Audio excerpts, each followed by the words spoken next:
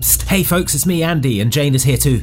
Hi. We've got Andy, some great news about merch. We've found a load of old and retired items, and they're ready. They're back in the store, ready for you to get your purchase on. We have Corazon's Cannon Smoke Dice. Yeah. Those great dice. We got maps, we got shirts, we got all kinds of classic vintage Oxventure and Outside Xbox and Outside Extra goodies restocked in the store. That's at store.outsidexbox.com. You should go check those out for the elusive goodies that maybe you missed the first time around. You won't believe these bargains, folks. Head on over to store.outsidexbox.com for all the stuff you thought you'd missed forever. It's back and waiting for you.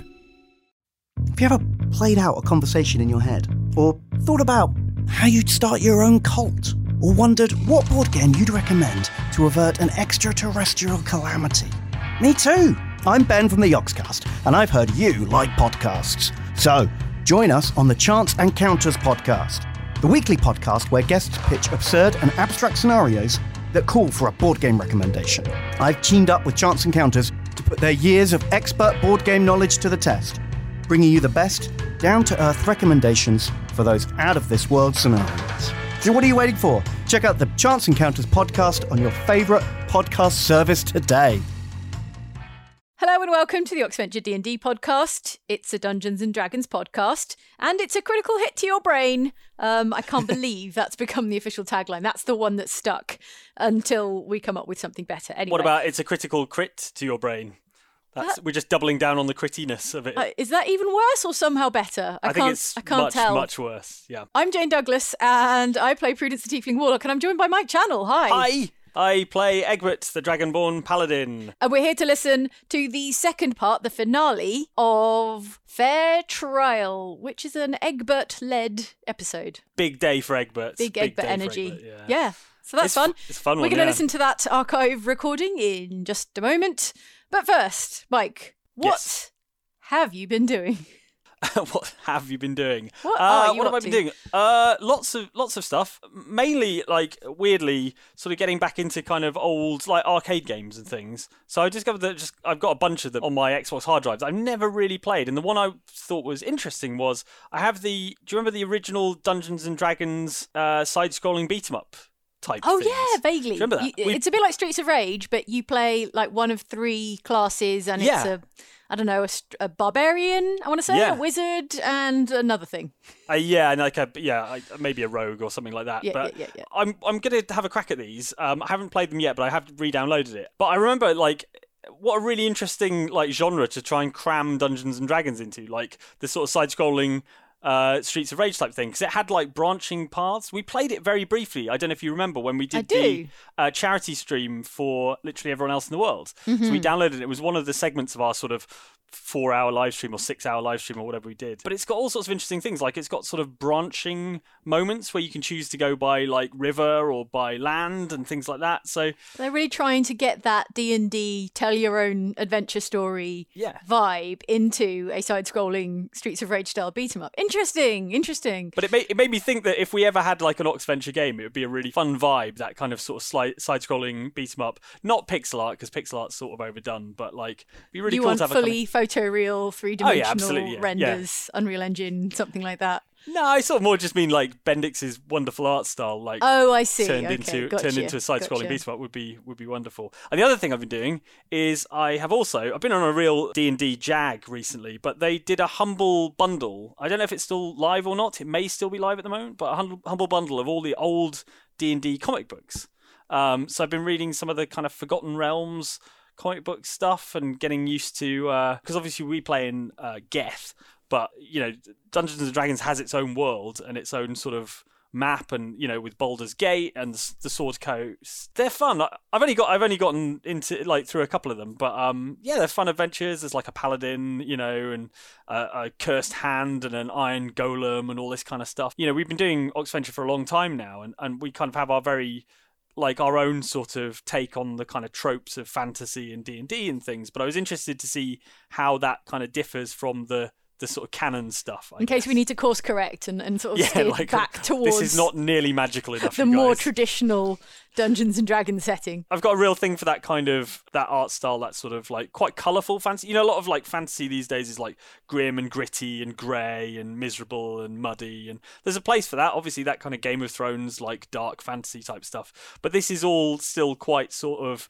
because I think they're from the 80s, like the 70s or 80s, maybe, these comic books. And so everything's really colourful, and, you know, everyone's got like, you know, the elf has got all this gold armour on, and there's these wizards in flowing white cloaks and all this kind of stuff. It's like just really the illustrated covers of the George R.R. Martin Game of Thrones books before the TV show came out. Exactly, yeah, exactly that. It's been really fun. I feel like I'm getting back in touch with that sort of, that old school kind of D&D stuff, which is fun. So, you know. Maybe Egbert needs a makeover or something. Egbert 2.0. Yeah. He comes back even less dark and gritty. I think he's one of our least dark and gritty characters as it is. That's true. I've been playing so many games because it's a capture-heavy week for me. So I've been capturing gameplay from Doom Eternal. So it's been a lot of first-person platforming. Very frustrating. Yes. It's more frustrating when you're not playing the game strictly for enjoyment, but you're playing it because you really need to get to a really specific part of a level. So that was quite trying, I don't mind saying. And then I was playing some Control, and that was much easier because Jessie Faden can levitate. Her platforming is like, I will fly over here, and now I'll fly over here. And so that was a bit of a relief, actually. Yeah, and now I'm trying to play Commander Keen 4. And so that's a good game. Contrast. I don't know, fun. Is it a good game? I used to play that a lot. Or is it just an old game? It is an old game. So this is going to make me sound like the world's oldest person. But back in the day, like the PC didn't really have any like platformers like Mario or Sonic. So all the 16-bit consoles were having fun with their 2D platformers, and the PC didn't really have one. And then like Commander Keen came along, and it was kind of like a smooth scrolling, very visually detailed platforming game on the PC. And so like if you were a kid whose dad brought a PC home from work every so often, it was really exciting to be able to play something that was like somewhat close to the console games that your friends were enjoying. I have a lot of love for Commander Keen. It's pretty cute, and he's like a little kid protagonist. Yeah, exactly. He's like a child genius, basically. He builds his own rocket. It's a great sort of storyline. So that's our week so far. Oh, we also got a nice delivery of some very swish Blades in the Dark merch. Yeah, it's the new did. Blades in the Dark merch we mentioned in previous episodes of this very podcast. So I'm looking forward to getting that stuff on and taking some photos. Wonderful art from Colin. Like, I think we talked about it before, but it's just super like atmospheric. His use of colour and, you know, the stuff out of the window, it just looks great. Extremely cool. Makes me want to be a better, cooler role player. Yeah, I think, you know... I'm like, look at this character art. This is a real character with thoughts and feelings. You can't just keep making puns on the stream. Well, do you know, it's weird to me to be playing a human character because... Like, I feel like with Egbert, you know, like obviously everyone gets their sort of cool fan art and stuff of themselves, and quite often it quite closely resembles them. And but for you, it's but with always Egbert, a big it's just gold dragon. It's a big gold dragon, and I love that big gold dragon. But it's quite nice in a way to play Barnaby, who's like a human character, and while I wouldn't say it's an exact like replica of me, the kind of character He's art, closer to you physically than the big gold dragon. Exactly. Certainly. Yeah, exactly. Well, it depends if I've had a big lunch or not. But, how gold you are that day. Yeah, he's far better dressed than me though. Barnaby's and richer, I imagine. Yeah. I mean, I don't far know for more sure, rich but as well. I definitely don't have a butler. I think it's been nice for Johnny as well because obviously Johnny is a central part of Oxventure D&D, but when he plays a character, it is generally an NPC. So the fan art tends to not include him as much, or if it does include him, it's not one of his own hero characters, not one of his adventurer characters that he might play in a different D&D campaign. But now that he's playing with us as a player in Blades in the Dark, now there's Johnny fan art, and it's awesome. Yeah, it's really cool. Like, lots I mean, of love for Casimir. Fan art is just one of the coolest elements of what we do. It's just like really amazing when people take that sort of narrative that is kind of created on the fly by us. You know, we don't do a lot of. Well, I don't do a lot of prep for Oxventure, really. We just kind of dive in and off we go. And so it's amazing when stuff resonates with people, like particular scenes or particular, you know, interactions or characters, and it's really, really cool. So, and they come along and elevate it with amazing beautiful drawings. Yeah, amazing artistic talent. Was my exact vision for this scene. If you want to see those, by the way, go to store.outsidexbox.com or store.outsideextra.com. I'll put the link in the description.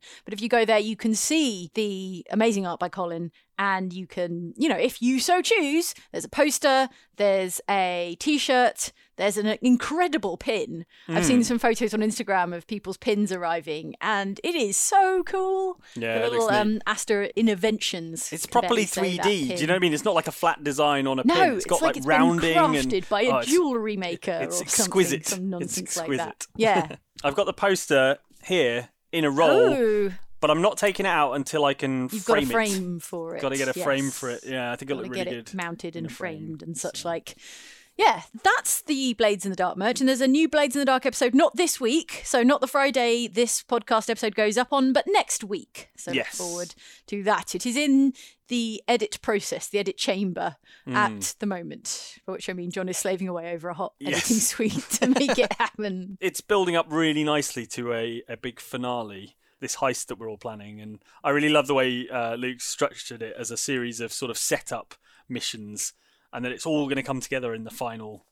He's a real showrunner, a real visionary. He's a real J.J. Abrams of our Blades in the Dark. He was so like, he was so sort of self-effacing and just sort of like, I'd like to give this GMing thing a try, maybe, if you'll allow it.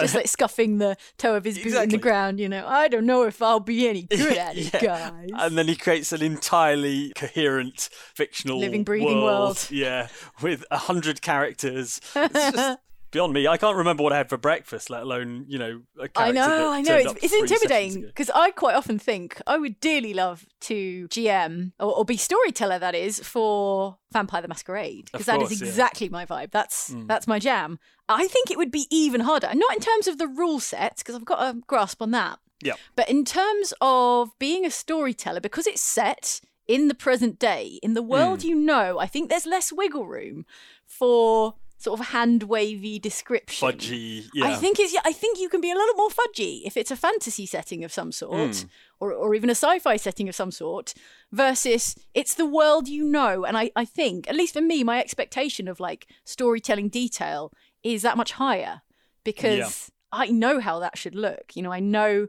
what that place should be like. Absolutely, yeah. But also just like being able to switch immediately into a character and to be able to, like, it's one thing to play a character who you kind of know pretty well and you can, like, I can imagine how Egbert will react in most situations, or Barnaby, for example. But to be able to switch from telling the story to a character and to have a conversation that moves that story along and kind of reflects their motivations and their needs and what they want to get out of that conversation, it must be so difficult. I've not tried it yet. I'd like to have a crack at it, but I think my problem would be I'd probably be all right for one session, but then after that I'd immediately forget everything I'd said in the previous session and have no idea of where it was going. Well, that's the beauty of recording or live streaming every session you ever play, because there is a record of it if you care to go back and watch the whole thing, or you just get good at taking notes. You get good at that. I think that's probably the thing, is it's being organised as you go. Or there's a little trick that Johnny has. It's not a trick. That makes it sound much more insidious than it actually Subterfuge. is. But when we start, I play a Deadlands campaign with Johnny, not online, incredibly. And at the beginning of every session, he invites the players to sort of recap what happened in the previous session, which might be 2 or 3 weeks ago or what have you. And it's a nice way of like the storyteller or the GM like putting that on the players, and it kind of re-engages the players, because it's not just the DM going, and here's what's happened, and everyone sort of tunes out. So it's nice. It's like, so what do you remember? It becomes a hive mind thing as well, doesn't it? Like, between you can all basically remember what happened, but if it's all down to the GM to be like, well, you'll recall you were in the village of Thistlethorpe and all this stuff. I think because we're I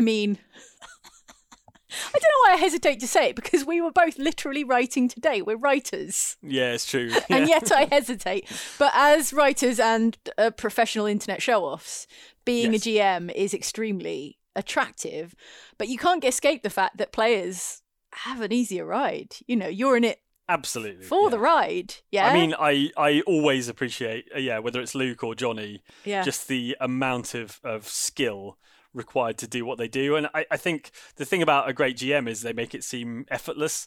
And I think that's something that both Luke and Johnny have got down. And I think I would make it look like a lot of effort. Yeah. I'd That's be the sweating. only reason I'm tempted is because they make it look easy, and I'm like, I could do that. That's so be cool. shuffling I could get the credit papers for and that. Yeah. dropping dice and all this stuff. No, Yeah, Luke and Johnny work incredibly hard, and I'm very grateful for that because it's extremely gratifying to be a player in one of their worlds. Absolutely. Highly recommend it if you can do that. Well, the next best thing, I suppose, would be to listen to the Oxventure podcast. We should probably go and listen to the second half of Fair Trial. But before that, why don't we have a listen to the supporters of this podcast? Absolutely.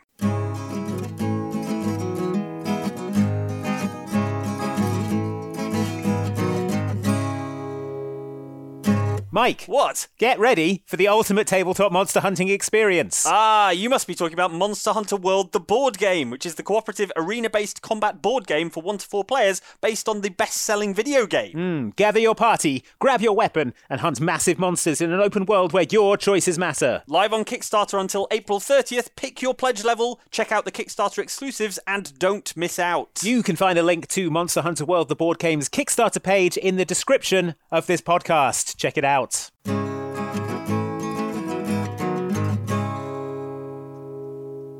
Thanks there to Andy and Mike for Thanks that to me, message from our and sponsors. also Andy. And also thank you to the sponsors. Yeah. Yes, very much thank you to the sponsors for supporting this podcast. Right. Producer John would like me to remind you once again that this was our first ever streamed live D&D session. It exists only as a YouTube video. It does, so the audio you're about to listen to is audio from the YouTube video. It may not be the purest, sweetest, cleanest audio you've ever heard, but we like to think that the immense quality of the performances more than makes up for the quality. I love of the how audio. you almost managed to get through that I sentence almost without did. laughing.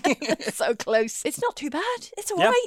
It's fine. It's just John has Basically very high fine. standards. He has a background He in radio. does. Oh, He's he very does. keen on audio quality. Yeah.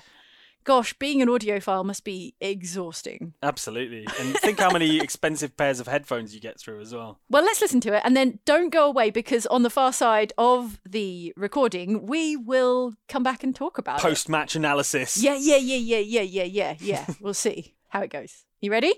I'm ready.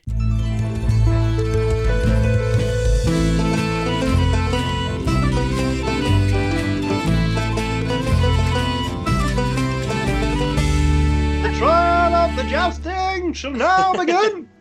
Woo!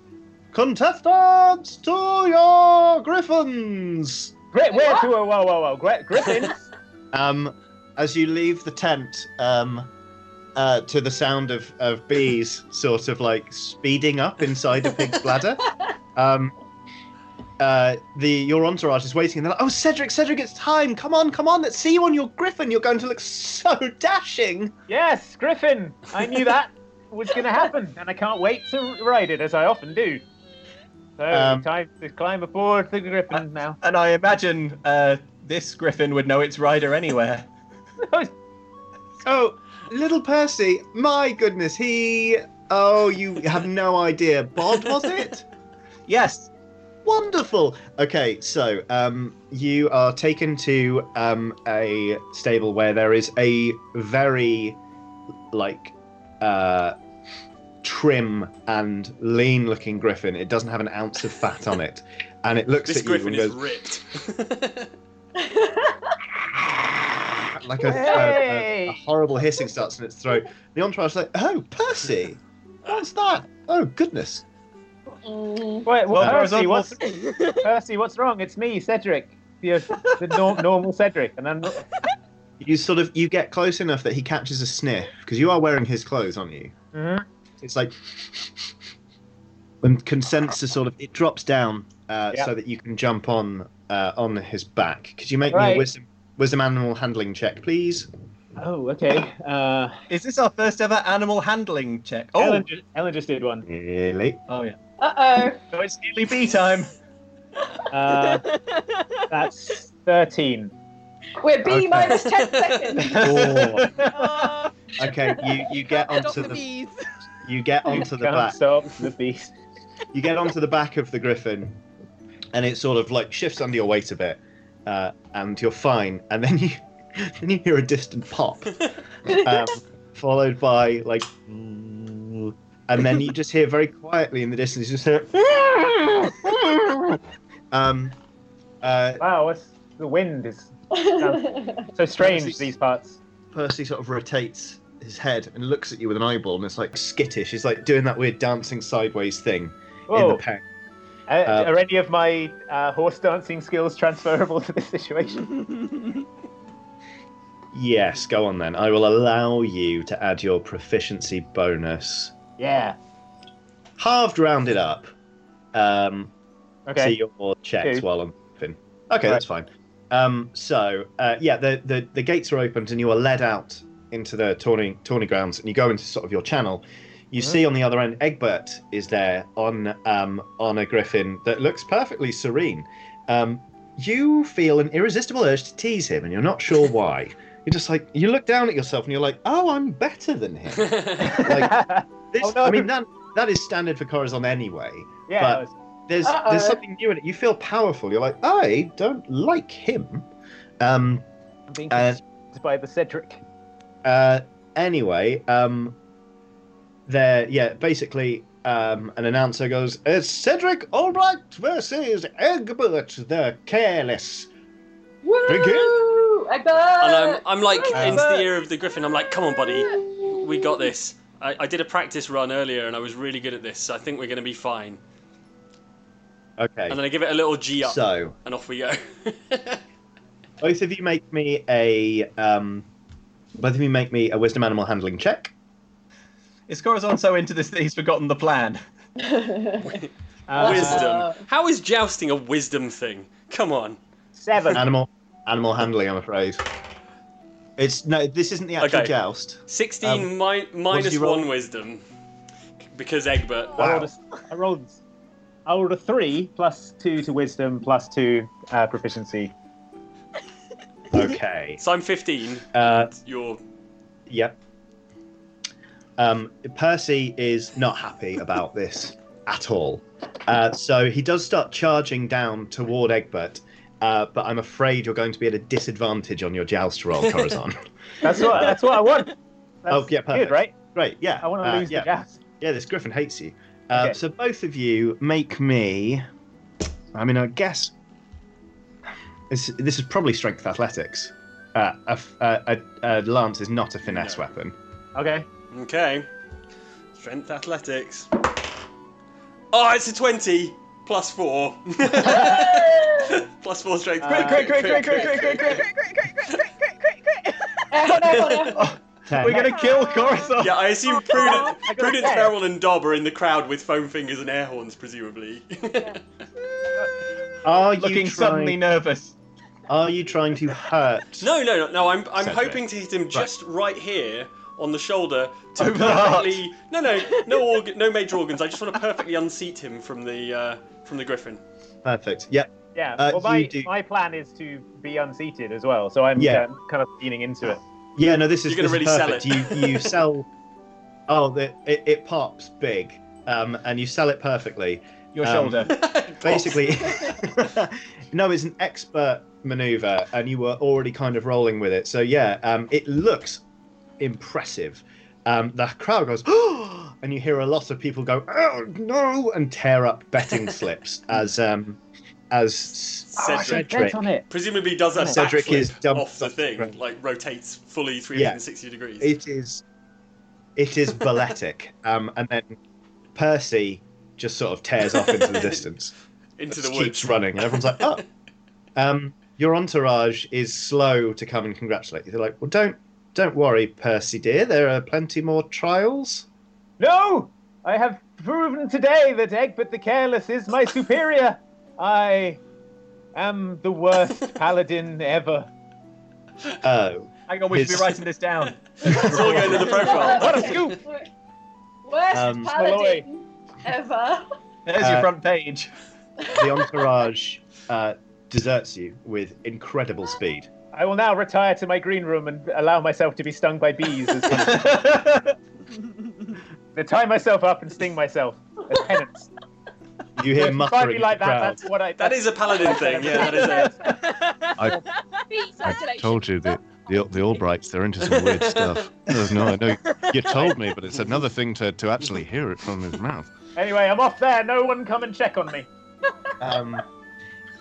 You return, Egbert, you return your griffin to the stalls, and Max is there.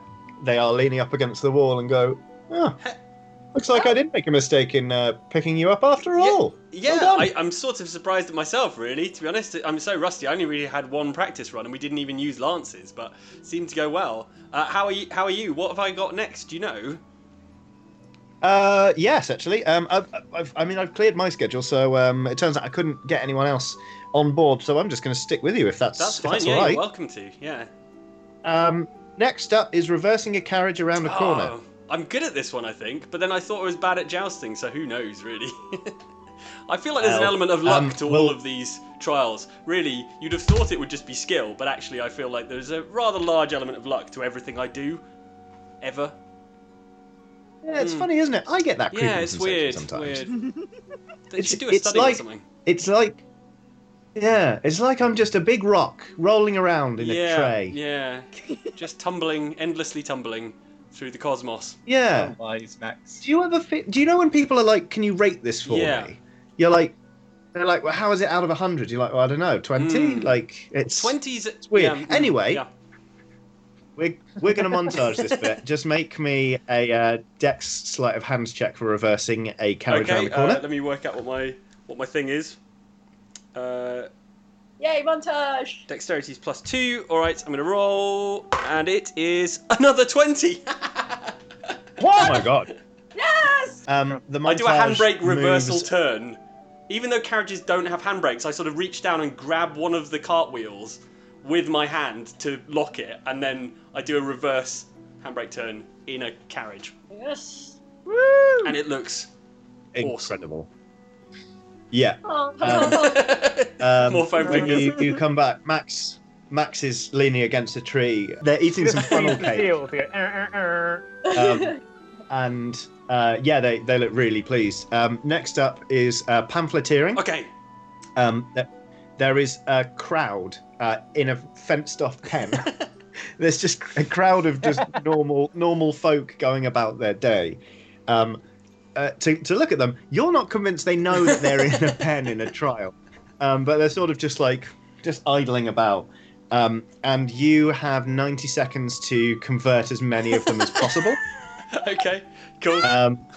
So, Go! Are there other pamphleting sessions happening at the same time? not in the same crowd. Guys, But we at the could same join- time. Yes. Guys, we could Okay, join the crowd. Well, in that case, to increase Egbert's odds, Uh-huh. I sort of sidle up to the side of the pen to another paladin and subtly cast prestidigitation on him so that he smells terrible, so that no one wants his pamphlets. Okay, you soil a paladin. He does terribly in his trial. People are. It looks like he's a sheepdog because they are just filling the spaces he isn't in, and he by the end is chasing them around with a mace out, going, "Take the pamphlet!" Are you infiltrating the crowd, Corazon? Yes, I'm back as Corazon now. I've undisguised myself. I'm going to infiltrate the crowd and be like a heater. I'm going to get everyone on board. Okay, Dex stealth check, please, for anyone who is following Corazon into the pen. Yeah. 13 plus 4. Like 18 or something. Or 19. No. Yeah, perfect. Yeah. You are both in. Could you please make me charisma persuasion checks, each of you? Prudence, what are you up to while they're rolling? More candy floss. More candy floss, perfect. You've somehow acquired a bigger balloon. This one is What's it full of, Johnny? hornets, and They're you suspect angry. the bladder was some sort of large bovine cow is the word I'm looking for. Large bovine Don't show cow. Egbert. How did you do on your persuasion rolls? I ended up, after all the bonuses, with a 21.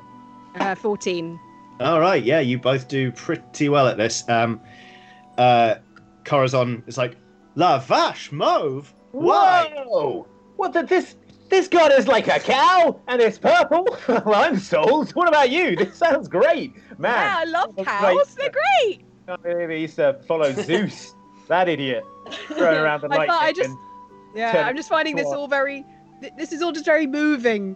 I haven't just even love the I haven't Vache even Mauve so handed a much. pamphlet to Corazon. I'm Oh, just sorry. sort of. Sorry, let me have that pamphlet. The Vache Mauve! Oh my gosh. Wow! Now that I've seen the pamphlet, I love the Vache Mauve even more. I would do anything for the Vache Mauve. I would die for the Vache Mauve. I turned Can to die? Corazon and I'm like, Okay. "What are you doing here? Did they select you for the crowd?" Sir, I have never met you before. I just love Come the Vache on, Mauve, Corazon. and seem to be doing very well. Don't It's you not try and who kid it's done. me.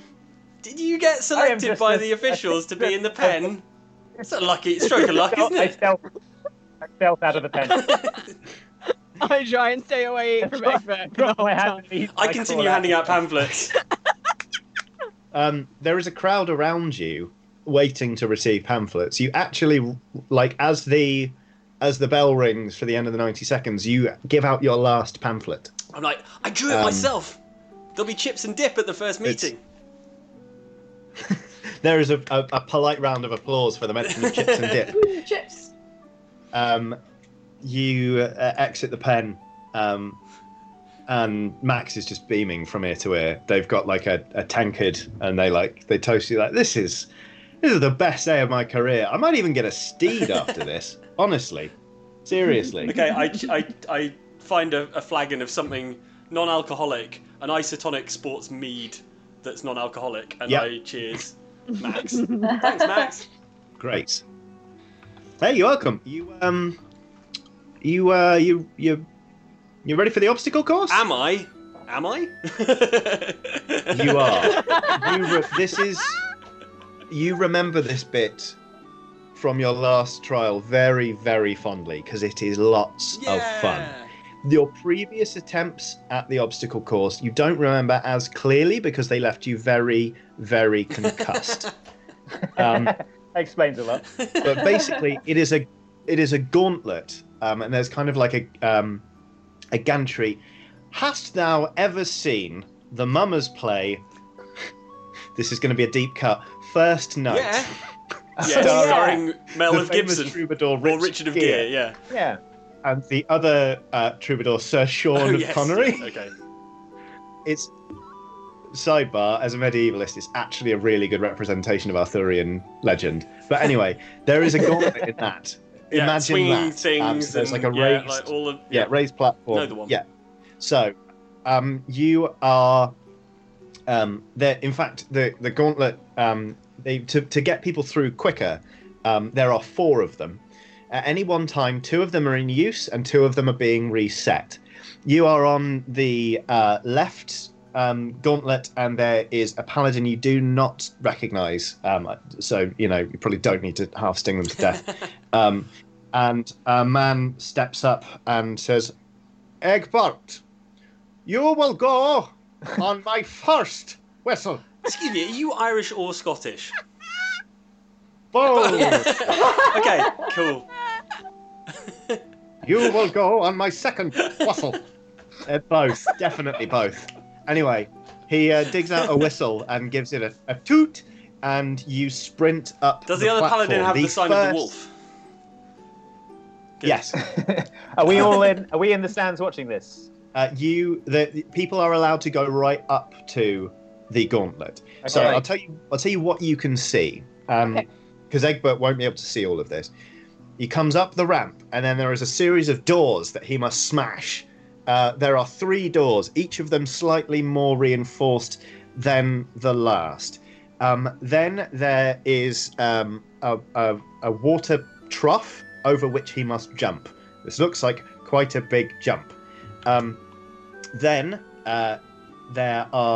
there's a smaller version of the crowd, and there are people who look like they really don't like being handed things. They must be pamphleted before he is allowed to proceed. And then there is a man in full plate armor holding on to like a pole arm which on each end has what looks like more pig's bladders, stuffed this time with like cotton wadding. He has a second one and seems prepared to throw it to Egbert. And then at the end there is an old woman in a chair. Okay. Oh. Cool. Trust that old woman in a chair. Before the I think Egbert can take her. before the definitely Celtic, but we're not entirely sure how man blows his whistle. Is there any preparation you lot want to try and do to grease the wheels for this? Okay. Well, I would like to maneuver my way up to the side of the gauntlet, particularly the bit with the big water trough that needs jumping, so that I'm in prime position to throw my fold-out ramp. Yes. To give Egbert a bit of extra lift. Yeah, I think that. something he can run up. I think we're all going to be Professor Snaping this from the stands, aren't we? We're going to be doing all that from the. Yeah. All right.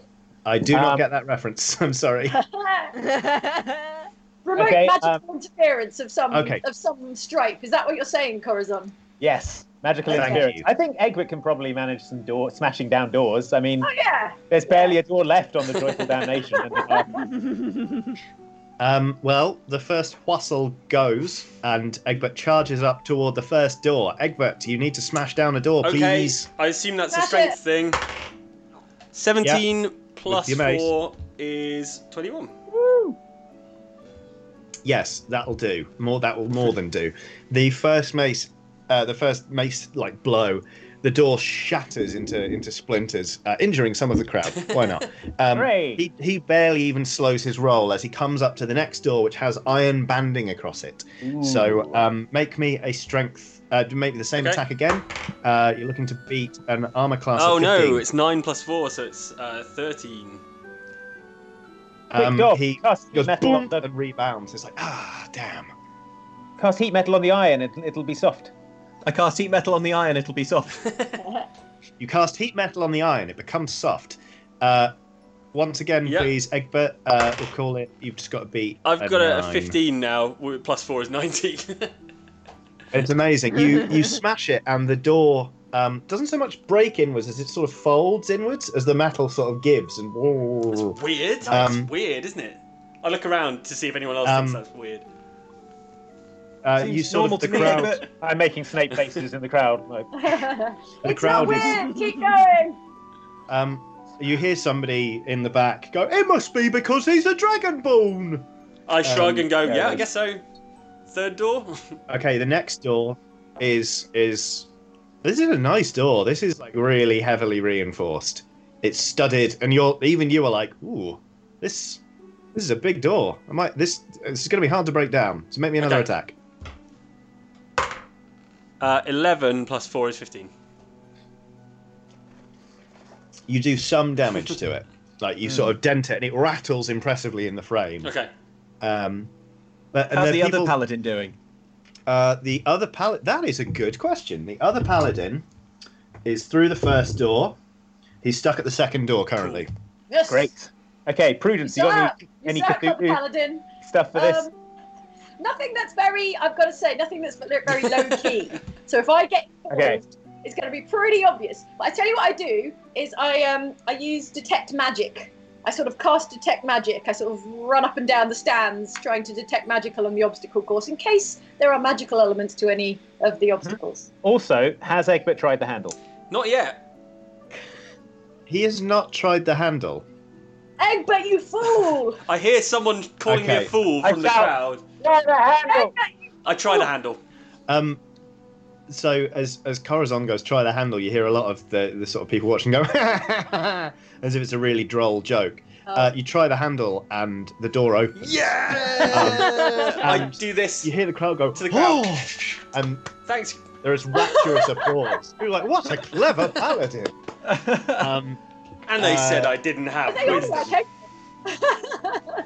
okay. Prudence, you're going up and down and detecting magic, aren't you? Yeah, scanning for magic up and down, the running up and down the stands. The old lady in the chair at the end lights up like a beacon. Oh, this is gonna be cool. Alright. This is gonna be great. I whisper to everyone else in the stands with me. Well, not everyone else, just the charismatic cheat friends. Like, that lady is magic as heck. She's so magic. She's riddled with magic. Okay, well let's keep an eye on her in case she does something weird. But we think there's a whole bunch of trials to go through first. So Yeah. Speaking of which, you are now through the third door and you are approaching the water trough. Oh, all right. With a length of hempen rope tied to one end of it, I throw out my fold-out ramp. Dang! Like a piece of lawn furniture, it snaps. And I sprint towards the thing, and I feel like I'm about to try and jump across the trough, but actually, all of a sudden, there's a ramp underneath my feet, and I get a bit of extra height, just a foot or so. Yep. But maybe it's enough. I guess we'll find Okay. out. And I assume we're still laying out what we would like to happen here. But as soon as Egbert is airborne, I would like to whip the ramp away again and fold it away. Okay. Yeah. Fine. I'm also going to hide next to the water trough in cat form. This will be interesting. I've got a backup. Just Okay, in case. Merylwyn turns into a cat and is crouched by the water trough. Yes. Egbert, this will be... It's a powerful leap. We can call this strength athletics, I think. Because you're not trying to do it in a fancy way. You're just trying to brute launch. force your way over this. 13 plus 4 is 17. Okay, great. as Egbert takes off, I cast Featherfall on him. To slow his descent and sort of carry him across. Give me a bit of extra hang Does he like sail over the horizon? It's incredible. This paladin runs up, and as he gets to the top of the ramp, he sort of starts windmilling and lets out this big roar. And it's like time slows down. It's rather like da, na, na, na, na. He goes sailing over the water trough. Hast thou seen the Ballad of Space Jam? Yeah, it is very, very similar to that. The crowd is already applauding before you hit the deck, as light as a feather, quite literally. Dob. Yeah. Roll me a dex sleight of hand check to get the ramp back. Well, let's not panic. That's a 9. The ramp smashes you in the face. You kind of go like, and it just. The ramp breaks, and you will take 3 points of damage, please. Ow! Ow! Ow! Worth it. Oh, no. Let's hear it for ramps. The real MVP. For what it's worth, no one seems to notice that you've smashed yourself in the face with a hastily constructed fold-out ramp, because they're all watching Egbert do this incredible leap. Even the knight, who then stands in front of Egbert, is sort of applauding by bashing the two big sticks together, like bam, bam, bam, bam, bam. And then he tosses one to you, Egbert. Do I catch and it? takes a low stance. Dex check, please. Oh no! Good trouble. Cool. Okay. Corazon. Yes. Does this seem like a situation that a little grease might? Yeah, grease 11 platform. 11 Grease plus platform. 2 is Yeah. is whether I catch How it big- at all. Yes, you catch it. It's a fumble, but people are still. The crowd is really on your side. I've never been a fan favourite before. The other guy. Sorry, Johnny, how big is the platform that they're both standing on? It is big enough for them to sort of maneuver and circle one another, but small enough to be precarious and exciting. Yeah, I think if I cast Grease, they're probably both going over because it's got a range of... Grease's shoes. Oh, what about the other one? The other The other guy. paladin is through the third door now, and he. Oh, I rolled a 1. The other paladin has fallen his into death. the trough. There is quite Dead. a commotion. Has he died? He's not Okay. dead, but he is wearing a lot of plate, so he is definitely in mortal peril. This is in some ways, I think, what the crowd was hoping for, because the sides of the water trough are glass. So people are now watching and cheering and banging on the windows as this paladin You crowd. is trying to unbuckle his breastplate so that he can swim back to the top. So we'll leave him there and see. I jump in and help him. Okay. Sure. Yeah. Make me just a strength check to heave him up. to the surface of the water. He's going to be disqualified for outside assistance. You realise that, but I guess he'll be alive. Slide a butter knife between his ribs. That's good. That's what we want. It's an 11. You pull him to the surface of the water. He punches you in the face. He's like, "What are you doing?" My rabbit wound. The crowd is already booing as the basically somebody appears on the gauntlet waving 2 red flags and yelling disqualification. Yeah. Brilliant. The man, after punching you in the face, locks his arms around your shoulders and neck and just starts sobbing into your shoulder. Oh, buddy. Uh-oh. Calm emotions. Gonna be a why am I wet? They're there. Being a paladin sucks. I'm friends with one, and it looks like such hard work. Is it what you wanted for yourself, or is it just what you think other people want for you? Why are you trying to be a paladin? Now let's get you out of the water. Let's get you out of those wet clothes into a dry martini. The would-be paladin leaves the pool with a new sense of direction in life. The bar. People, yeah, he and he goes to the bar and has a dry martini. Seal Gaiman, meanwhile, has infiltrated the tank. Has put on the sort of swum to investigate the breastplate and has got his head stuck in the neck hole, and so he's now just swimming around in circles with the breastplate on, and the crowd's going wild. Egbert, you assume all of this noise is for you as you go to fight against this guy. Are you greasing the platform? Okay, guys, grease is like a 10-foot square on the platform. It's grease the entire platform, but I'm up for it. I mean, if Egbert truly deserves to be a paladin, then he can handle a little grease, right? Here's the thing you need to know about Egbert. He has claw feet. I cast grease. Oh, yes. Okay, remind me what the saving throw is for this. Johnny, what a wonderful question. Let me tell you. Dexterity saving throw. What's your spell save DC? Spell save DC is 14. All right. I'll do the knight, Egbert. What do I have to roll? Just a 20, D20. Dexterity cool. saving throw. Add your dex modifier. Yeah, +2. Yes. Yeah, okay. That is a big fat 3 +2, which makes 5. You fall over. I rolled a 1. So. Yeah. I fall over slightly less hard. Is that what you're saying? Well, you hit the deck. You both go out. But you are still on the platform. Right. The knight, on the other hand, is sort of like in the ionosphere. He's just gone like and gone flying off the gauntlet. He's out of there. Yeah, it's like someone hit a home run. Someone with a bugle or a zither or something does a sarcastic like. Does he disappear over the horizon with a little twinkle? Wait. Yes, he does. There's like a. And somewhere, an emotionally mature green frog feels a little bit happier. Psst, hey folks, it's me, Andy, and Jane is here too.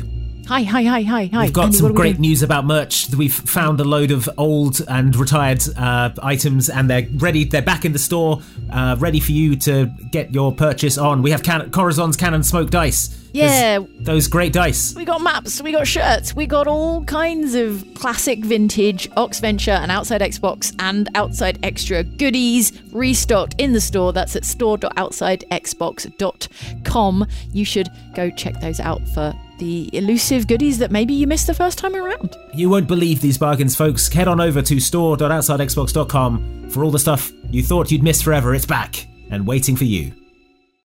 Have you ever played out a conversation in your head? Or thought about how you'd start your own cult? Or wondered what board game you'd recommend to avert an extraterrestrial calamity? Me too!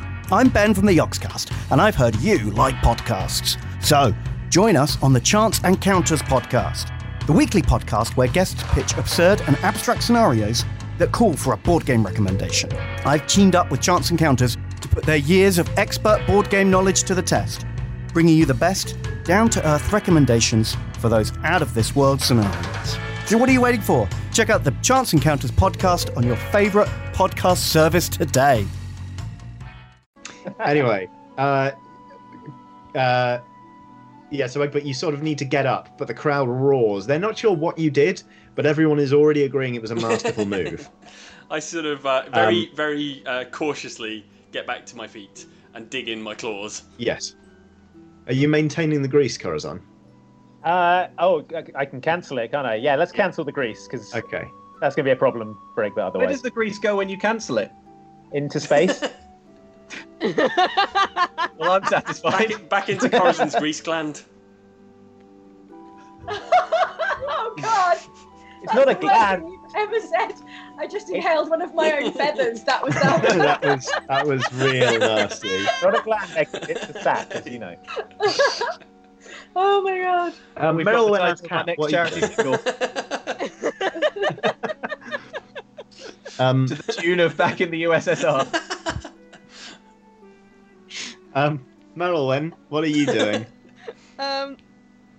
I'm still sneaking around as a cat, like keeping an eye on things. Okay, cool. I was watching the seal for a little bit, like kind of like, and doing that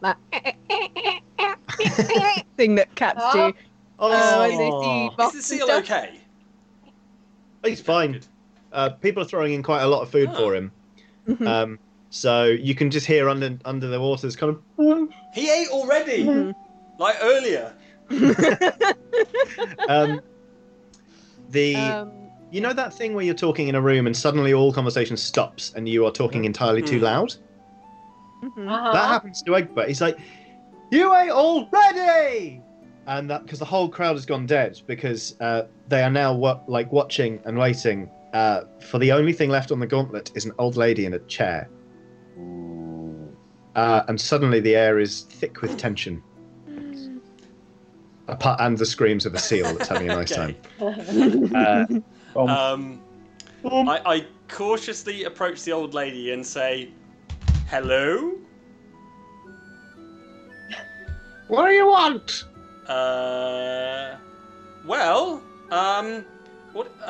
What brings you here?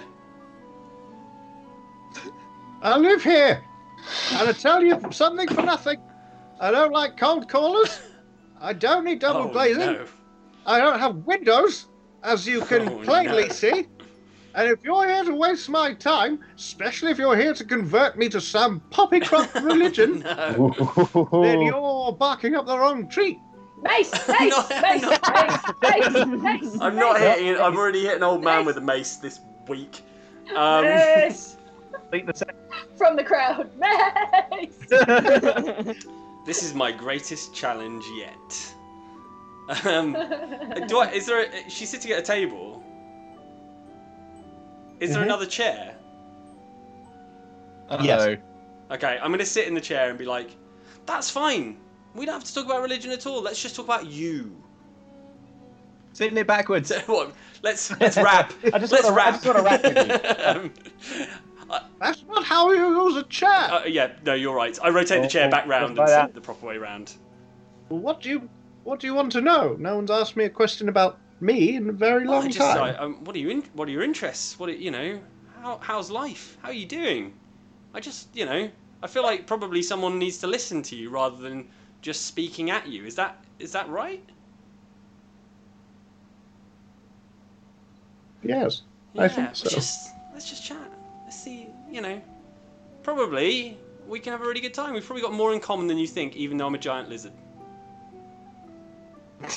Oh, so you are. Well, I'm quite lonely. Yeah, I think. Well, people should come by more often. Have you got any biscuits, Egbert? I look in my knapsack for biscuits. You've got like Paladin standard issue oatcakes. I offer them.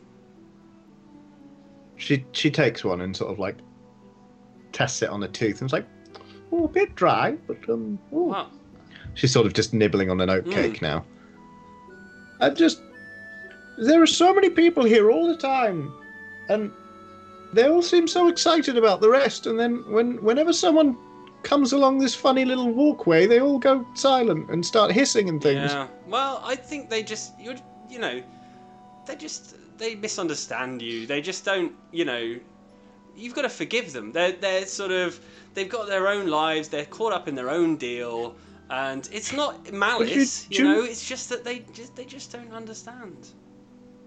You know what I think it is? I think it's that they're just waiting to see me vaporize people when they get on my nerves. That's what you do. Well, yes, they get on my nerves. And then you vaporize them. And I just... Yes. That's... Surely you've done something you regret in your life. In the last week. But... Oh, what was it? Well, I had this disagreement, let's say, with a gentleman. Oh, you regret it now? All right. But he ended up as a seal. What? He ended up as a seal. Things were said. People were hit with magic maces. And he ended up a seal. But I think he's happier now, really. I genuinely think he's happier. Is it that seal? Yeah, that seal. Do you want to meet it? You turned a man into a seal with a magic mace? Yeah, I did. That's the most horrible thing I've ever heard, dear. Is that cool with you? Sure, bring the seal over, sure. Come on. I pop over and extricate the seal from the breastplate. He is incandescent with rage because you're dragging him away from like a massive tank of treats. Like, whoa! Whoa! But yeah, you sort of carry him back over and you sit him in the old lady's lap would you like on to the pet table? The seal? Would you like to pet him? Oh. Yeah? Look. Yeah. Just there you go. Isn't this nice? Isn't this nice? This is. I have a question. Go on. Are you going to try and slip me some sort of pamphlet in a minute? It's all right if the answer is yes. You know what? No pressure. I'll just leave it with you. If you want to read it, you can. If not, winter fuel. That's the way I always look at it. If it's not for you, it's not for you. There are plenty of other orders out there. I just want to show you the options. Also, look at my seal. All right then.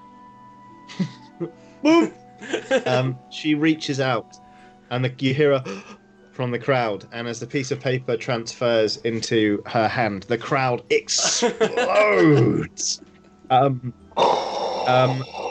It wakes up the elderly people who are sleeping in their chairs at the end of their gauntlets. Because they're off the clock. They're like, oh!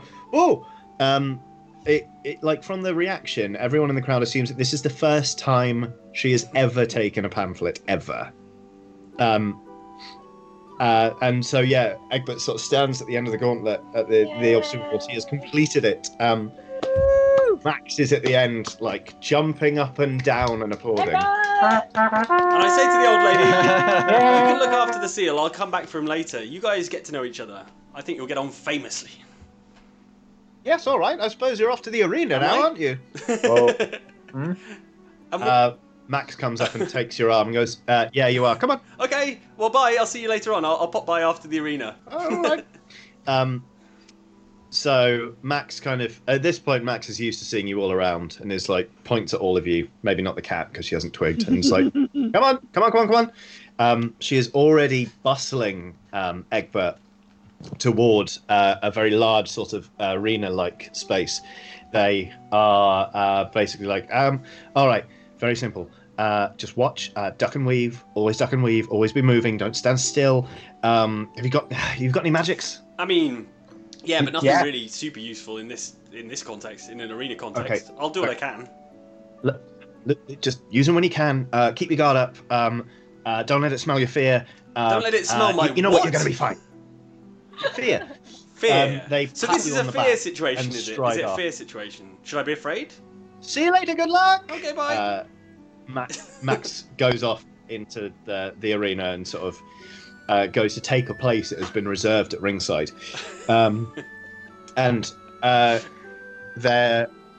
Basically there is a small door to the arena, and there is an official who's already beckoning you over. Okay. The rest of you, there is a crowd pouring into the arena and taking seats on bleachers. You going in? Does anyone want a drink? Any beer? What do you want? Can I have some kind of novelty cup Novelty with cup. a beverage inside. Dob, I think they do big pretzels. Go on. Oh, yeah, a big pretzel, please. Yeah. Okay, all right. I go off and I get a load of pretzels and beers and snacks and some little Egbert flags. Little Amazing. pennants. Yeah, they actually Egbert merch is starting to pop up around the tourney grounds for the sort of more nice pioneering sort of warehawkers. So Corazon comes back with a bunch of pretzels. They are like normal pretzels, but they seem to have weird sort of like extra shapes on the top. And he comes back with a novelty cup for you, Prudence. It is an enormous drinking horn. Oh, absolutely gargantuan. Wow. I don't even know if I can finish this. have you seen horns like this before? I mean, they're impressive, and I know horns, so. Before we kick anything off, Dob, maybe you'd like to give Egbert a little boost. You got anything like that? You could maybe. You're talking about the berries. Those berries. Those pelts with berries. You know what I'm talking about. They don't. Are they performance-enhancing berries? They don't. Okay, Egbert, I feel like you're about to enter a combat situation, so I'm going to give you some bardic inspiration, if that's cool. Always. Egbert, you're gonna do fine. Is the crowd singing along at the moment? Everyone says that you won't. Do they say I won't? But I don't believe it. I'm your biggest fan. Okay. But what were they saying about me? But I won't repeat them. They would only upset you and throw you But off now your I'm game. thinking about what they might have been. Get out there. Okay. I get out there. That was amazing. Okay. You are introduced into the arena. A man cups his hands and says, "Introducing to the arena to complete the Paladin trials, Egbert the Careless." I come out with my shield and my mace, and without thinking, I bang my mace on my shield. I think that's fine. It's an inanimate object. Good. So you don't have to roll me a d6. I bang on my shield and do that for the crowd. People are applauding, and then the crowd sort of dies down, and you just hear, "And his opponent!" And the crowd starts a low chant. They're like, "Stan! Stan! Stan! Stan!" Prudence, you're a bit confused, and you look down at your drinking horn, and you see that it has a sort of a commemorative decal on it, with like it's a caricature of a minotaur, and the name is Brawlin' Stan. And look at that. Dob, you sort of look to your left at your minotaur. Oh yeah! Wow, that looks fearsome. Flushy. Now you mention it, he is wearing a jumper with a big S on it. And indeed, in front of you, Egbert, as you sort of stand ready, a large sort of portcullis like comes up from the floor, and out steps a minotaur. Cool. Hefting a really big axe. And I would like for everybody to please roll me initiative. Oh, dear. Everybody. Everybody. Everybody's it. So, I'll remind you as we do this that if you want to hold your action, you can. But yeah, everyone's going to get to have I've a rolled turn, a basically. 6. So that ain't good for you, is it? Not at all. Okay. Also 6. Also 6. Snap. Okay. 21. 19. Not natural. Oh wait, plus 6 plus 1. Sorry, 12. 7. Still bad, Oh. but slightly less bad. Let's look on the bright side. 7. It would be the Egbert thing to do to look on the bright side. 6 is Prudence. Dob? 12. 12. Lovely. All right, Corazon, you may act first. Okay, so tell me about this Minotaur. What's it armed with? Is it wearing armor? Has it got any equipment? What's his vibe? It's wearing a loincloth, but the rest of it is just sort of just natural henchness. Okay. It's got a big old axe, like a great axe, which is Yeah, this thing is very, very large. Egbert probably comes up to about its waist. Okay. Okay, how close am I to it? You're probably, let's call it 28 foot away. Oh, perfect. All right, I'm gonna cast Mage Hand. I'm gonna form the Mage Hand into a fist and get up under that loincloth with a. Wow! Straight for the weak point. Wow. Okay. That might be the strong point. Be, you don't know. You've only made him stronger. He's just angry now. Oh my god. Okay.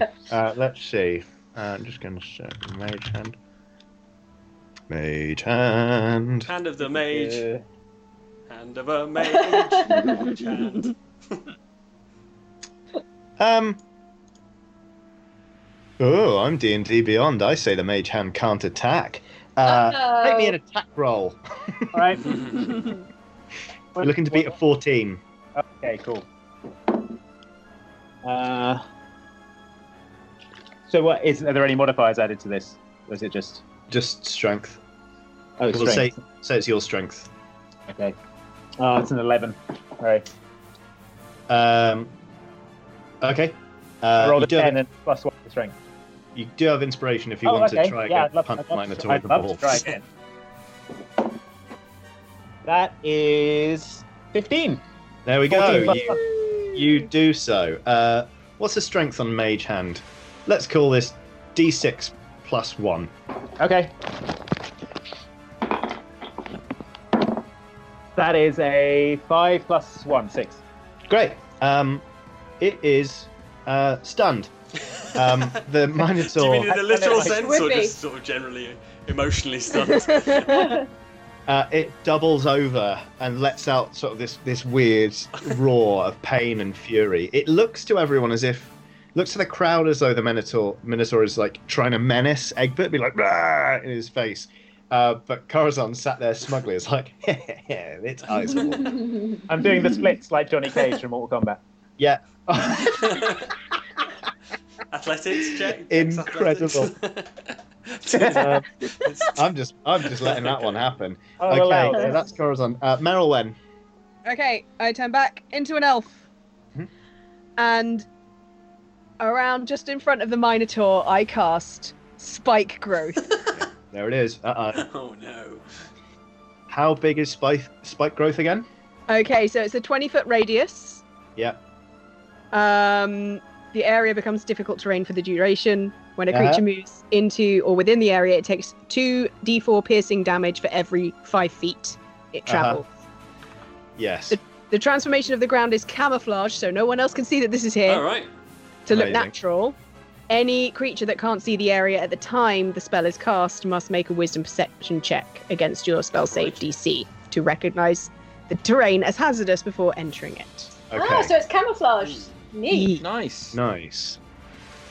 But I could also wander into it by accident. While I'm like, Egbert, stay away from it. So if I pass a wisdom saving throw against your spell save DC, the Minotaur will... Okay, what's your spell save DC? My spell save DC is a 15. That ain't gonna do it. The Minotaur is going to charge. The Minotaur the return of the meat has grinder. a whopping 40 foot of movement. So the Minotaur will go across the entirety Minotaur brisket of for these dinner, traps. everyone. So that's what? How much damage are you rolling there? 2d4 piercing damage for every 5 feet it travels. That's 20 feet, so 8. 8d4? Yeah. On you go then. Oh, the meat grinder. Alright, here we go. Okay, 4. 3, so that's 7. 4, that's 11. Oh my. 3, that's He doesn't care who she hurts. She's 14. unstoppable. So bloodthirsty. She is absolutely 4, loving that's it. 18. Was it that? No, sorry, 17. 13. 17. You hate to 4 is 21. God, There are children in this crowd now. 24. Oh dear. Is he going to be atomized? Okay. Just a bloody spear. The brawling Stan charges across the arena towards Egbert, and then sort of halts and sort of staggers around and lets out a confused bellow because basically he's now walking around on his ankles. Oh no! Where have the hooves? His hooves and his feet have just kind of so now he's sort of tottering around and just like just wailing. Put me right off the pretzel. I'll have the it. crowd is like, oh. So Dob, you are next. Okay. Can I ask some questions about Minotaurs? Mm-hmm. I suspect this is a long shot, but is a Minotaur a humanoid? No, it's a large monstrosity. Right. I mean, I guess it is a humanoid. It's got limbs in the same places. Oh my, yeah. And to be honest, like from the origin, it is like it had a human mother. There you go. So yes, it's humanoid. Oh, okay, all right. So say I. Okay. Well, in that case, here's what's going to happen. I'm going to cast Crown of Madness on the on Stan. Yeah. With my magic left hand. Explain and again with my for right the people hand. at home what Crown of Madness exactly does. Yes, I would love to. One humanoid of your choice that you can see must succeed on a wisdom saving throw or become charmed by you for the duration. While the target is charmed, a twisted crown of jagged iron appears on its head and a madness glows in its eyes. And here's the crucial part. The charmed target must use its action before moving on each of its turns to make a melee attack against a creature other than itself that you mentally choose. Now, here's the thing though. Possibly, there are obviously no other targets. So here's what I'm thinking. I'm going to throw in the plushie. The big plushy Minotaur. Yeah. I'm just going to send that in. Yep. And then cast Sounds Crown right. of Madness. Okay. What's your giving spell Stan a save DC, new please? target. Sorry? What's your spell save DC? It is 17. Oh, so close. 16. Stan gets a crown of iron atop his head, and he roars as his eyes glaze over, and he sort of starts to heft his great axe up, and then sort of pauses for a sec, not sure what to do next. Hey, look! Another Minotaur down there, and it's challenging you, Stan, for your Minotaur supremacy. For your title of supremacy. It wants to be the new alpha of the Colosseum.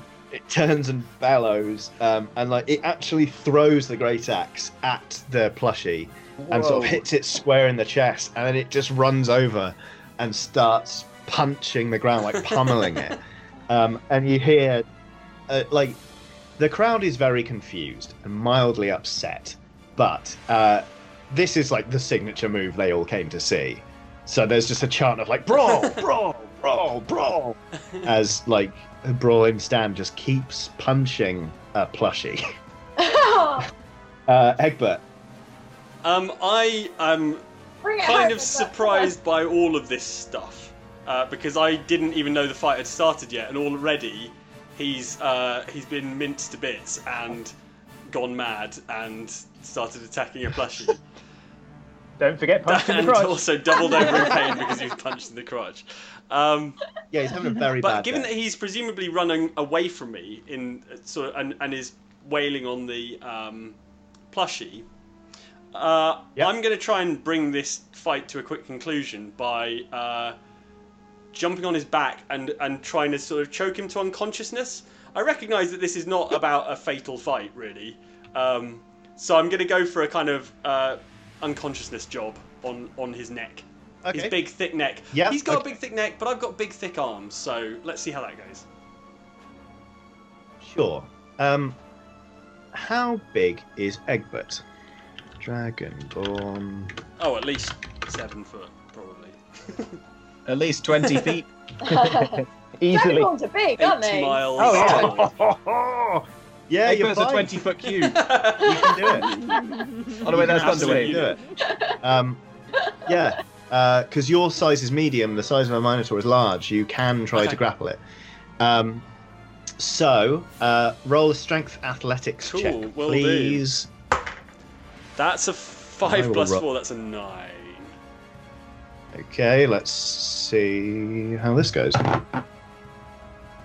I'm afraid I rolled a 14. Dang. The Minotaur, Stan, is like, doesn't even, like, you sort of jump on his back and he swats you off and carries on punching. Oh, no. So you land in the dirt next to old Stan. Prudence. Okay. All right, stand back, fools. What are the features of this arena? Is it like Colosseum-like? Is there Colosseum furniture, so to speak? Sand floor. Okay. Some furniture in the stands, yeah. No, but there's no architectural features in the Colosseum. It's just an open space kind of thing. Yeah. Okay. All right. Well, there goes my clever idea. I hit him with an sorry. Eldritch Blast. From the stands. Okay. Well, Yeah. no. Okay. Wait. Let me think about this. I feel like stealth is off the table because the Minotaur's got a bloody great big iron crown of madness on. That's not a paladin move. I feel like someone's going to suss that there's assistance being rendered here. What do you Hopefully think? not, otherwise No I'm one's going to sussing fail yet. immediately, presumably. Okay, fine. I think No, people will just assume that the crown is a sort of new merchandising Opportunity, yeah. Yeah. thing. Yeah. I'm sure there's some people already Alright. rustling them You up. bring King of the Ring.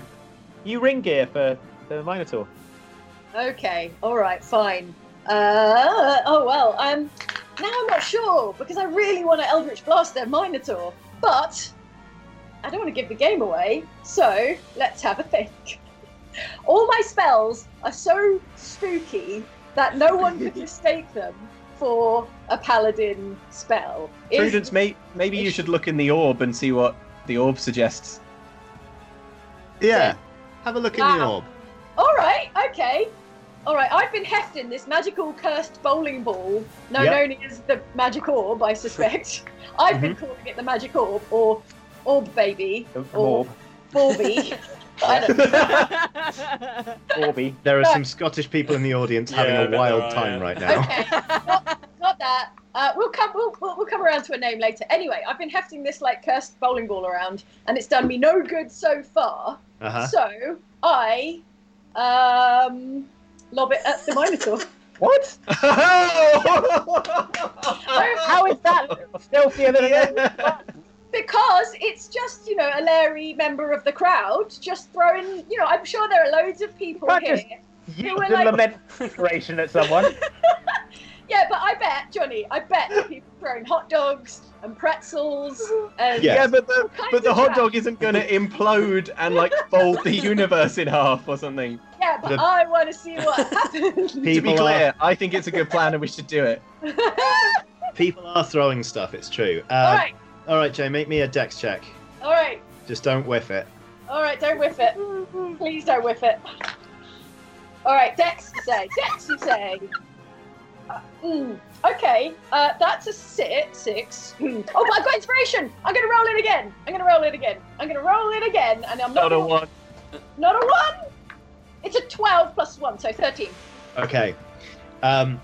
You basically heft the orb. It is very heavy, but it bounces once in the arena, twice in the arena, and then rolls, and then just touches the back of one of Brawlin Stan's legs.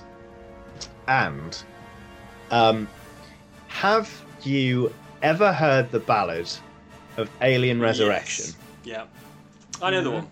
Do you What's recall my the favourite ballad? Do you recall the bit where? No, it's not the best ballad. Do you recall the bit where the titular alien is Sucked through the sucked hole out into through the cold hard vacuum of the void. tiny hole? And I sure Yeah. do. and doesn't its skull So- sort of hover in place and do a little Wile E. Coyote thing before disappearing? Yeah.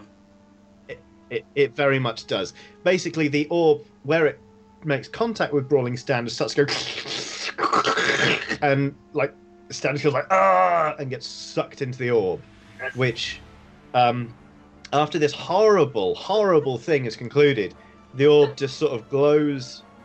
It glows a darker shade of black. And sort of smoke just kind of comes up You've been from carrying it. that thing around in your pocket. Yes.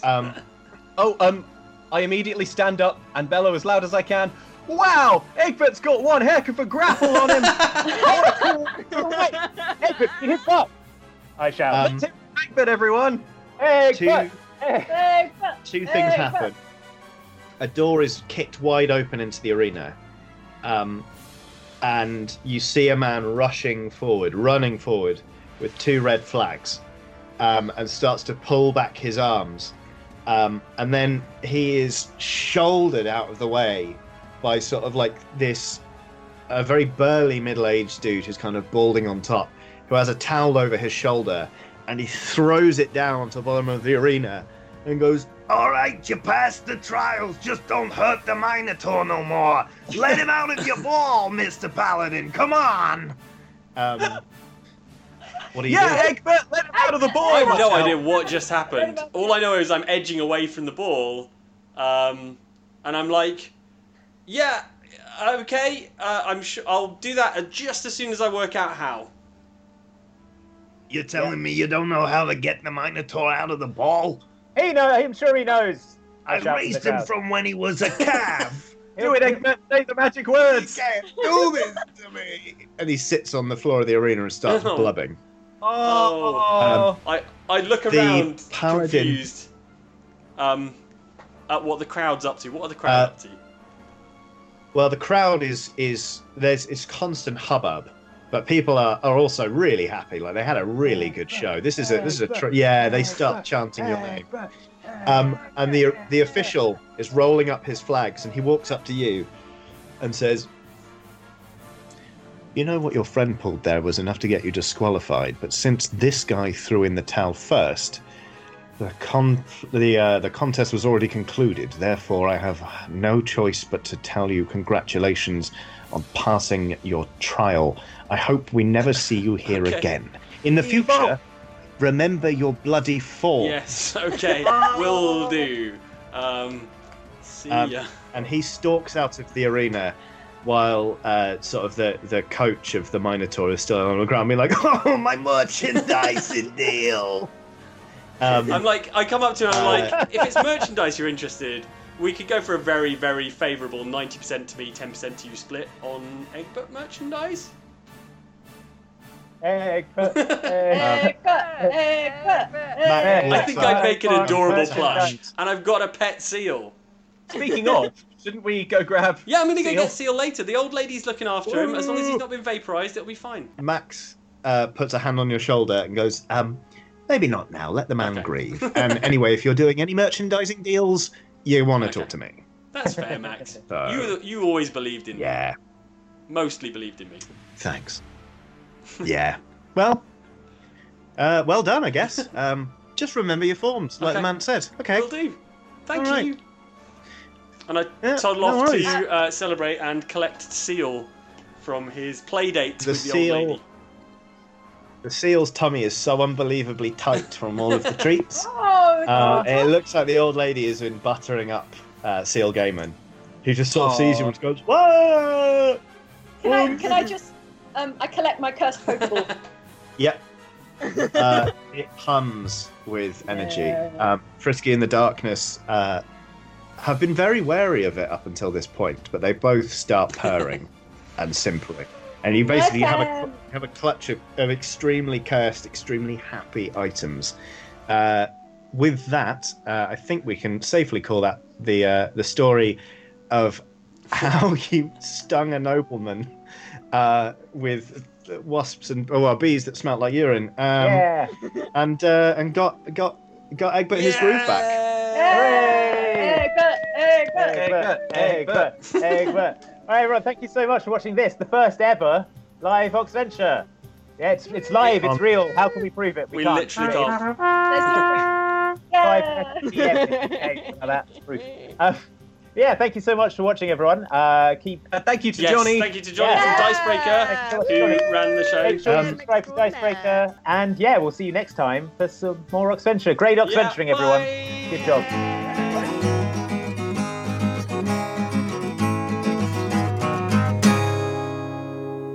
That was Fair Trial, part 2 of 2. And how do you think he did? How'd Egbert do? Will he be happy with that? Did he leave it all on the pitch? To paraphrase the song, he got by with a little help from his friends. A little magical help from pretty much everyone, I think, so actually. cheating. Yeah, I know. It's the bad, most dishonest paladin performance, yeah. Come on now. I mean, he was trying, but I think the thing is that Egbert would never have asked for the help. No. But his friends just couldn't see him struggle, and that's delightful, really, isn't it? So even well, though he it's did his pure technically paladin cheat, heart that has attracted such friends. So in a way, it is his paladin qualities that have either that allowed or him he to just succeed. won't leave. Yeah, his tenacity, his not going away-ness. Yeah, it's really fun, this one. It's a real really dense, considering it was our first live streamed Oxventure. A lot happens. There's a lot going on and a lot of stuff to get through in terms of the Paladin trial, because we had the jousting, we had the pamphleteering, we had the Fall Guys obstacle course, and then a battle, a final battle in the arena as well. Are we sure Fall Guys didn't watch our D&D session? And that's that was the reason it became the sensation of the summer. Yeah, they invented the game. Yeah, probably that's it. And probably royalty should be directed to this address. And not to Kersh's Castle after all. Yes. Yeah, it's fun. It also reminded me of, is it a Richard Gere film called First Night or something like that? Yeah, it rings a bell. I'm going to look it up now. Look, I'm doing it.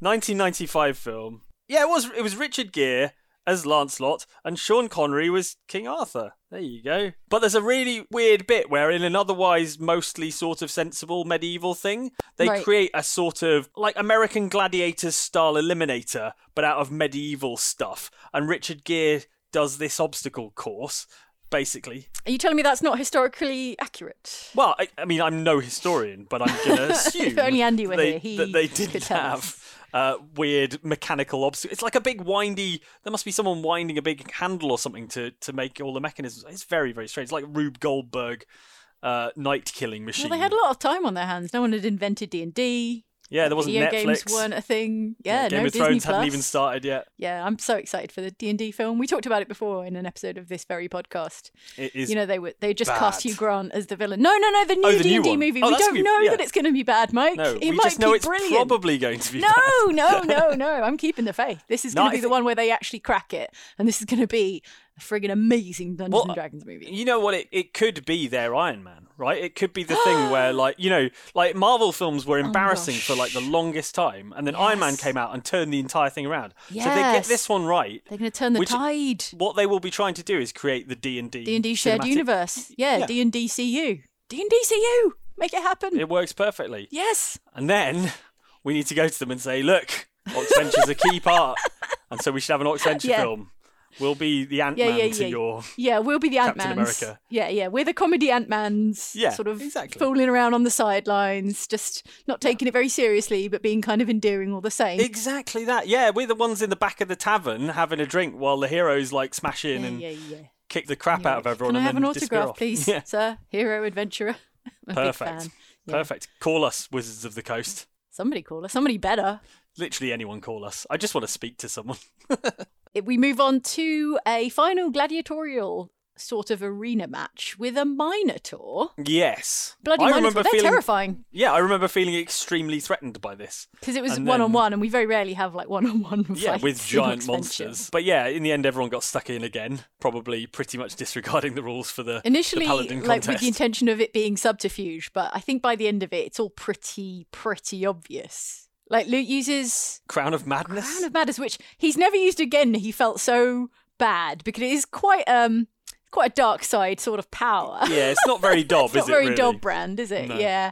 So he never used that again because it conjures this horrible iron thorn crown, and it makes you laugh maniacally or something, and then and you lose then attack control something. and horrible. Yeah, I can see why he's not so keen on it. And yet Prudence doesn't know how to do it. What Prudence does know how to do, however, is to throw the orb on the ground and, like, alien resurrection the Minotaur inside it. Yes, I think Johnny specifically mentions alien resurrection, which is that's such a good, visceral graphic reference. If you've seen the film, I suppose. If you hadn't, there's a bit at the I suppose this is a spoiler. We're sort of backing into a spoiler for Alien Resurrection, but you've had time to watch Alien Resurrection. Yeah, and it's not that good anyway. Well, and there's a bit where a monster gets sucked through a little hole in the side of a spaceship out into the vacuum of space, but it gets like extruded and like crushed and crunched down and extruded into like a paste, and presumably that paste is blasted out into space and freezes into a kind of icy. But my memory of it is it's like a cartoon in that like the face is the last thing to go, and it kind of does a sort of sad look, doesn't it? Yeah, it has a sad look and does a sort of cartoon wobble and then disappears into space. And that's very strange film. That's what happens to that Minotaur. So a pretty bad end. And cameo appearance from the orb. Little did we know it would go on to play such an important part in Oxventure. Yeah, we've got the upcoming Orbopocalypse saga. Yeah. Which, I mean, is upcoming on the YouTube channel, but if you're resolutely just listening to podcasts, it will be it will not be on the podcast for quite a while. Yes. So do hop on over in May, we've said. Oxventure D&D will be back in May, and we will get going with the Orbopocalypse saga, because there was a bit of a cliffhanger on our last D&D session. Very exciting. Yeah, we're sort of trying a more season-y approach to D&D, so we can have kind of longer continuity-based storytelling rather than these kind of one-off bits and pieces. Yeah. Let us know how you enjoy it when it arrives. A date in May TBC, right? That's correct. But we will be letting you know on our various social media things. Yeah, hit us up. We got a TikTok now. I mean, we have a TikTok. Yeah, we got a TikTok. We got a Facebook. We got an Insta. What do you want? What do you want from us? There's a YouTube Tumblr Shorts channel. Somewhere. We've got a YouTube Shorts channel. Can you believe? Not all of these are ideal for announcing like Oxventure return dates, but that's true. You get the idea. Anything else to add? What's happening on Outside Xbox over the next few days? Well, if this is going out on Friday, we may have a video today, actually, which is Andy and me playing Resident Evil Reverse, which is the multiplayer Resident Evil game that you didn't know you want and probably didn't know existed at all. But we played a bit of it. It's kind of fun. It's interesting. It's got a slightly different visual style. What is? It is a very sort of short, fast-paced deathmatch game mode, but the twist is that as you're deathmatching, you go around and grab these vials of the virus, and the more of those you collect, the bigger the monster you turn into when you get killed. And you're a monster. You can, Wait, so who are you playing? You start as a human, so you can be like Leon, Ada Wong, Claire, all my faves. Jill, all the faves, Hunk. Chris Redfield, the other hunk. Yeah. Wait, which Chris Redfield are we talking about here? Which it's new Chris Redfield. Era. Really. Oh, wide Chris Redfield. Well, not as wide as... I feel like Chris Redfield's hit his peak wideness in Resi 5. Is that fair to say? He was enormous in Resi 5. I don't know about that. His arms were the size of tree trunks. Oh, absolutely. Yeah. Well, we've only seen him in a big coat in Resident Evil Village, so it's hard to say. Unless he strips down to his vest. We won't know how his biceps are doing these days. But anyway, you writing an email to Capcom while we're recording this? Yeah, hang on. Dear Capcom. RE Chris's biceps, yeah. But yeah, so you start as a human, you try and collect vials and kill other characters, and then when you get downed and killed, you immediately horrifyingly mutate into one of the bioweapons, which is like kind of normal and fine when it's, a molded, I think they're called, from Resi 7, or one of those frog things, those horrible frog things, or even a tyrant, I suppose. But it's a bit weird when you turn into the one weird guy, Jack Baker, from Resident Evil, and you just turn into him. That's not a monster, that's a character. He's a strain of virus. But anyway, so it's a bit strange to see Jill Valentine turn into Jack. Yeah. That's wild. That sounds like a wild time. It's very strange. It's got a slightly sort of comic book aesthetic to it with the kind of newsprint dots and things. So interesting. It's very different. Interesting. But if you would like to see more of that, there will be a video either today or in the next couple of days. Coming very soon to the YouTube channel. Yep. Well, thanks for joining me, and we will see you very soon, or we will hear you very well. We won't hear you. You will hear us. You will hear us very soon. That sounds like a threat. Podcast. Okay. We probably should go before we make it worse. Yeah.